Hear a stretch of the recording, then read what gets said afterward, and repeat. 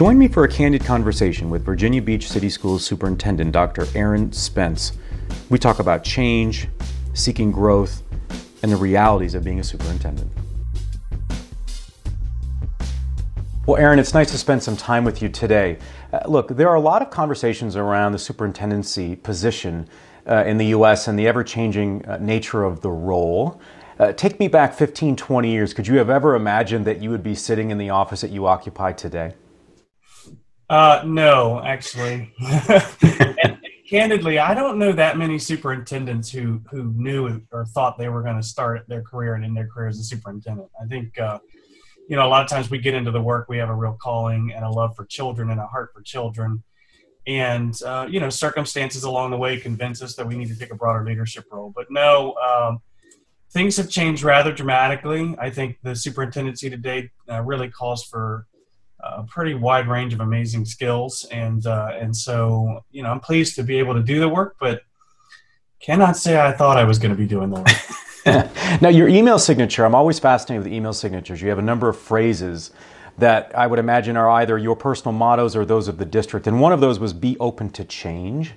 Tell me about that approach and how you make that, live on in more than just words, but in actions within the district. Yeah, actually, those are the district's core values. And so being open to change is a core value that we share, that our board shares. And I think the idea is, listen, our job is to get kids ready for their future. And that future is a moving target. And one of the things that I think we have to be really good at in education is looking around corners and identifying what are those new opportunities that our students are going to need in order to be successful. And that if we continue to try to prepare students for life, really in what's coming up is sort of the next decade of this 21st century, by trying to teach them in a 20th century box, we're never really going to be successful at that work. So we're always thinking about what's next for us. How do we transform the learning experience for children?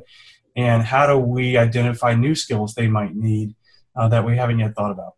Yeah, I like when you talk about sort of peeking or looking around the corner. One area or one corner that I'm finding more and more districts are being proactive about is in alternative resource methods and ways to bring in resources that encompass the private sector, whether it's funding or it's human capital, connecting education to the working world in that regard.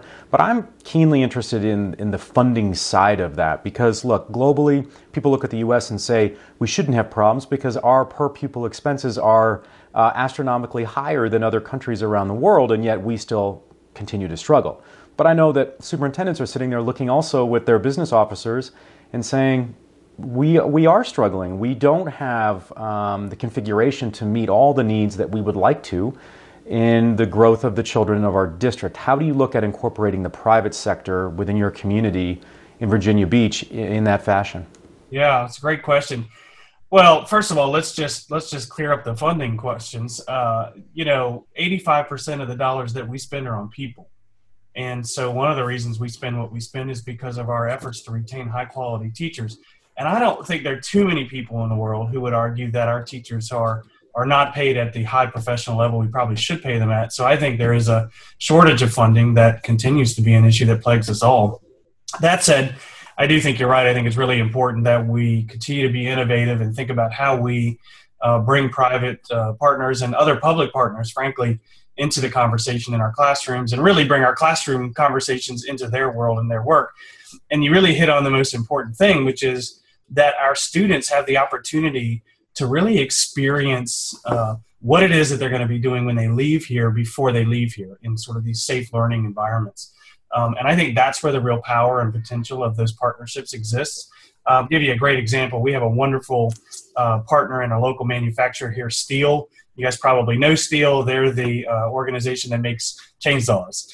And their manufacturing facility for America is here in Virginia Beach.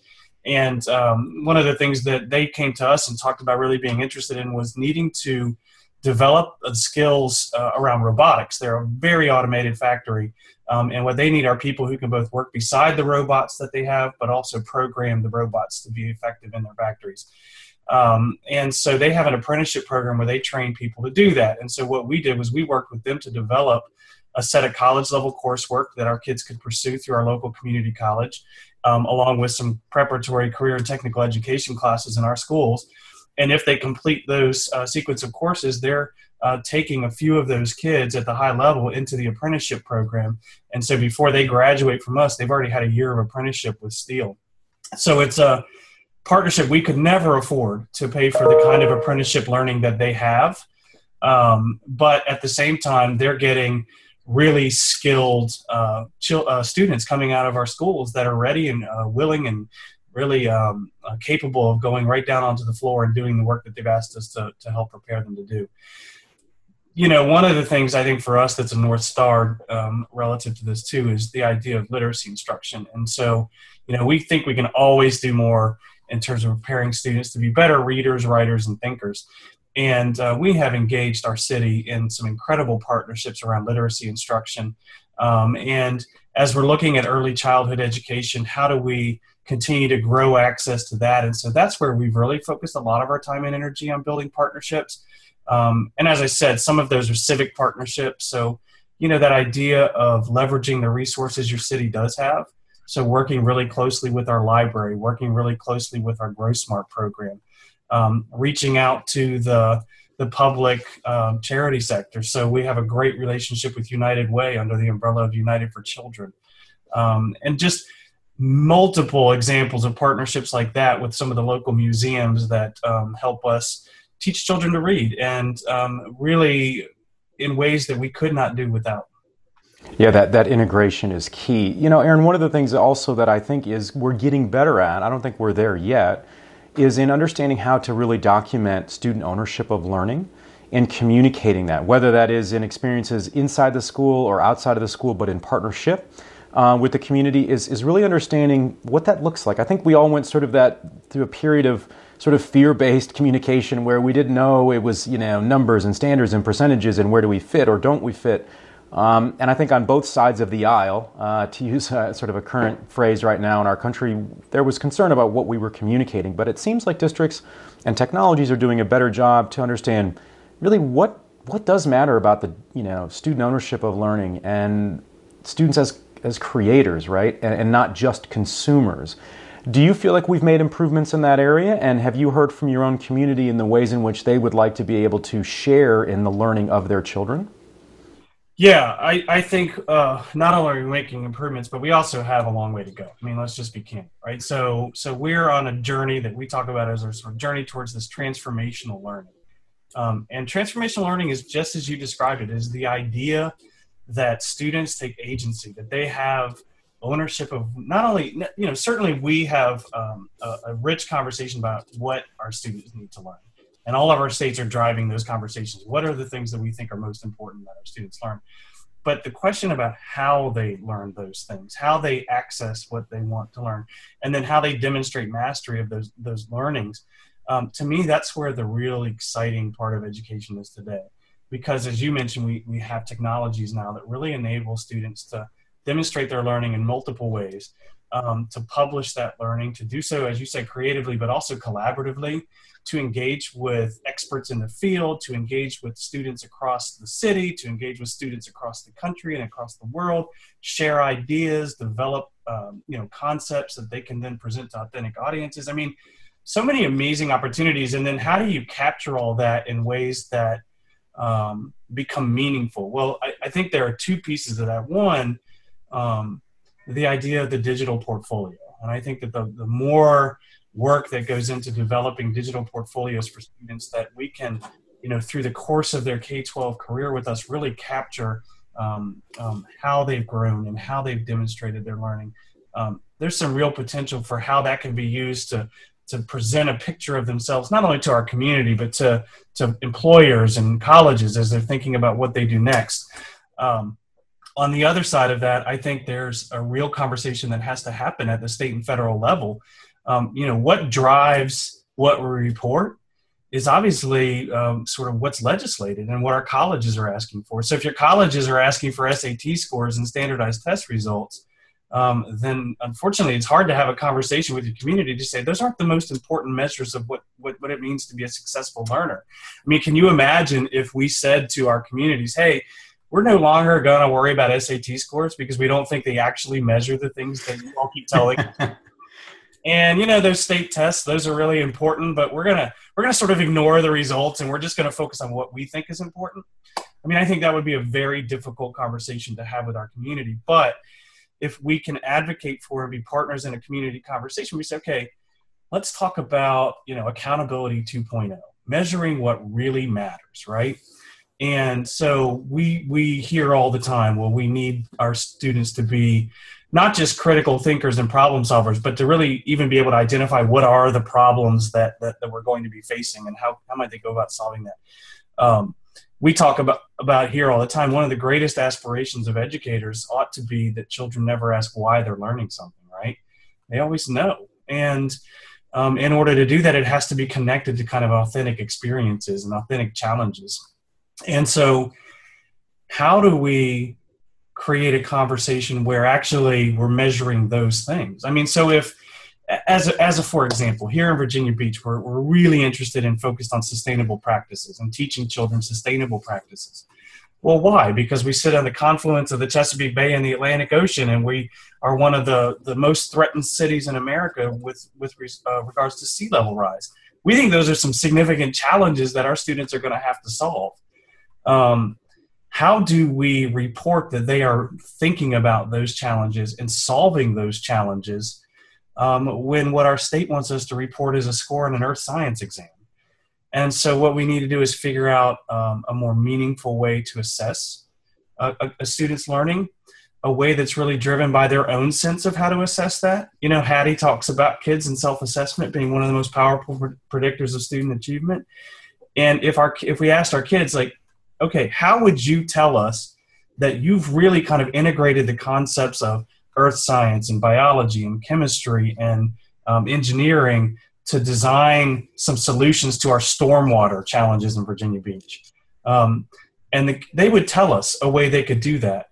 And if we could convince our state legislature and our colleges to look at those demonstrations of mastery as really kind of the examples of the apex of learning that we're looking for from these kids, man, I think we'd really be onto something exciting in our schools and in our states.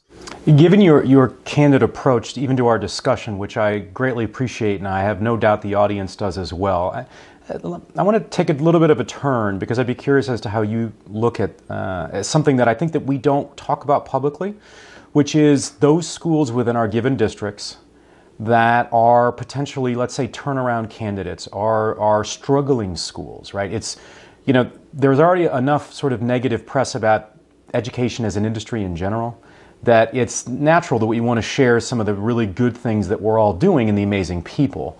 But sometimes I wonder why we don't share also some of the challenges so that we can lean on each other, sort of do the lean in concept and learn and find resources and best practices to be able to improve those schools that, if we're sort of being honest with ourselves and we're looking at our spreadsheet as a district and we're saying, we've got 3 schools that are really struggling here, whether or not it's, to the severity of some schools we've heard in the press and districts, just economic challenges, but just how do we talk about that? How do you look at that, whether or not you have schools like that at all in Virginia Beach, but just as a leader, how do you think about the conversation that I'm putting out there that I think needs to happen?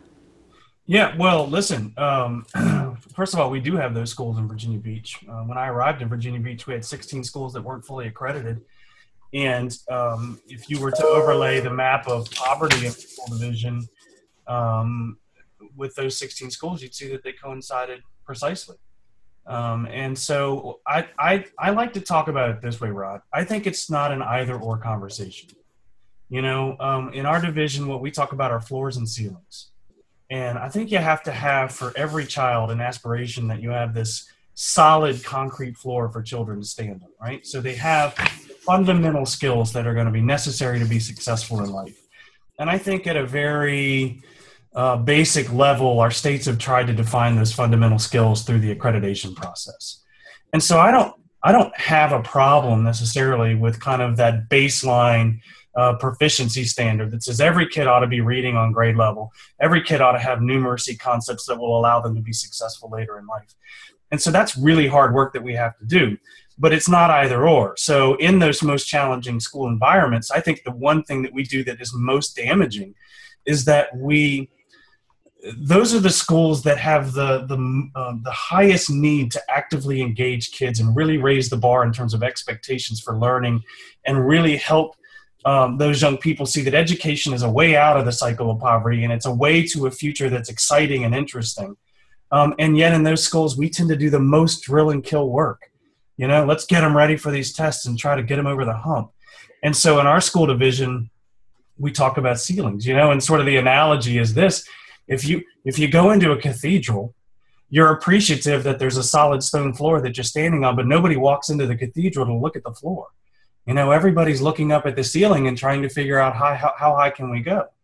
And so in our schools, what we're looking for in all schools for all children is this idea that we can push higher and further and be the things we were talking about earlier for children. We can be the schools that provide these transformative learning experiences where kids are really passionate and interested in the learning, and they're owning the ways that they demonstrate that mastery and that passion and that enthusiasm for learning. And so one of the critical challenges that you're pointing out is that we can't, in these schools that struggle, just become test factories trying to get kids over the hump. We have to embrace the idea that learning is supposed to be fun, that it's supposed to be filled with joy, that it's supposed to be filled with inquiry. And we have to give those schools permission to both create that solid floor, but then explore that ceiling. And we're doing that work here, and that's how we talk about it. Aaron, when you talk about the sort of the drill and kill and that approach in those schools, why do you think that is? Is it, I'd hate to think that we do that because either we don't trust the very students within those schools to be able to, in essence, hold on to the creative control that we do in higher functioning school. Like, help me understand just what your thought is. I don't think that there's probably a perfect answer to it, but it's worth exploring, I would imagine. Yeah, I think it's a response to the system that was created, to the accountability system that was created, right? So if the system that's created is one that's punitive, that labels our schools as failing schools, that says that teachers in those buildings are the problems with public education, that says, hey, listen, the solution to you all not being an accredited school is to create schools of choice where we'll just take kids out of these schools.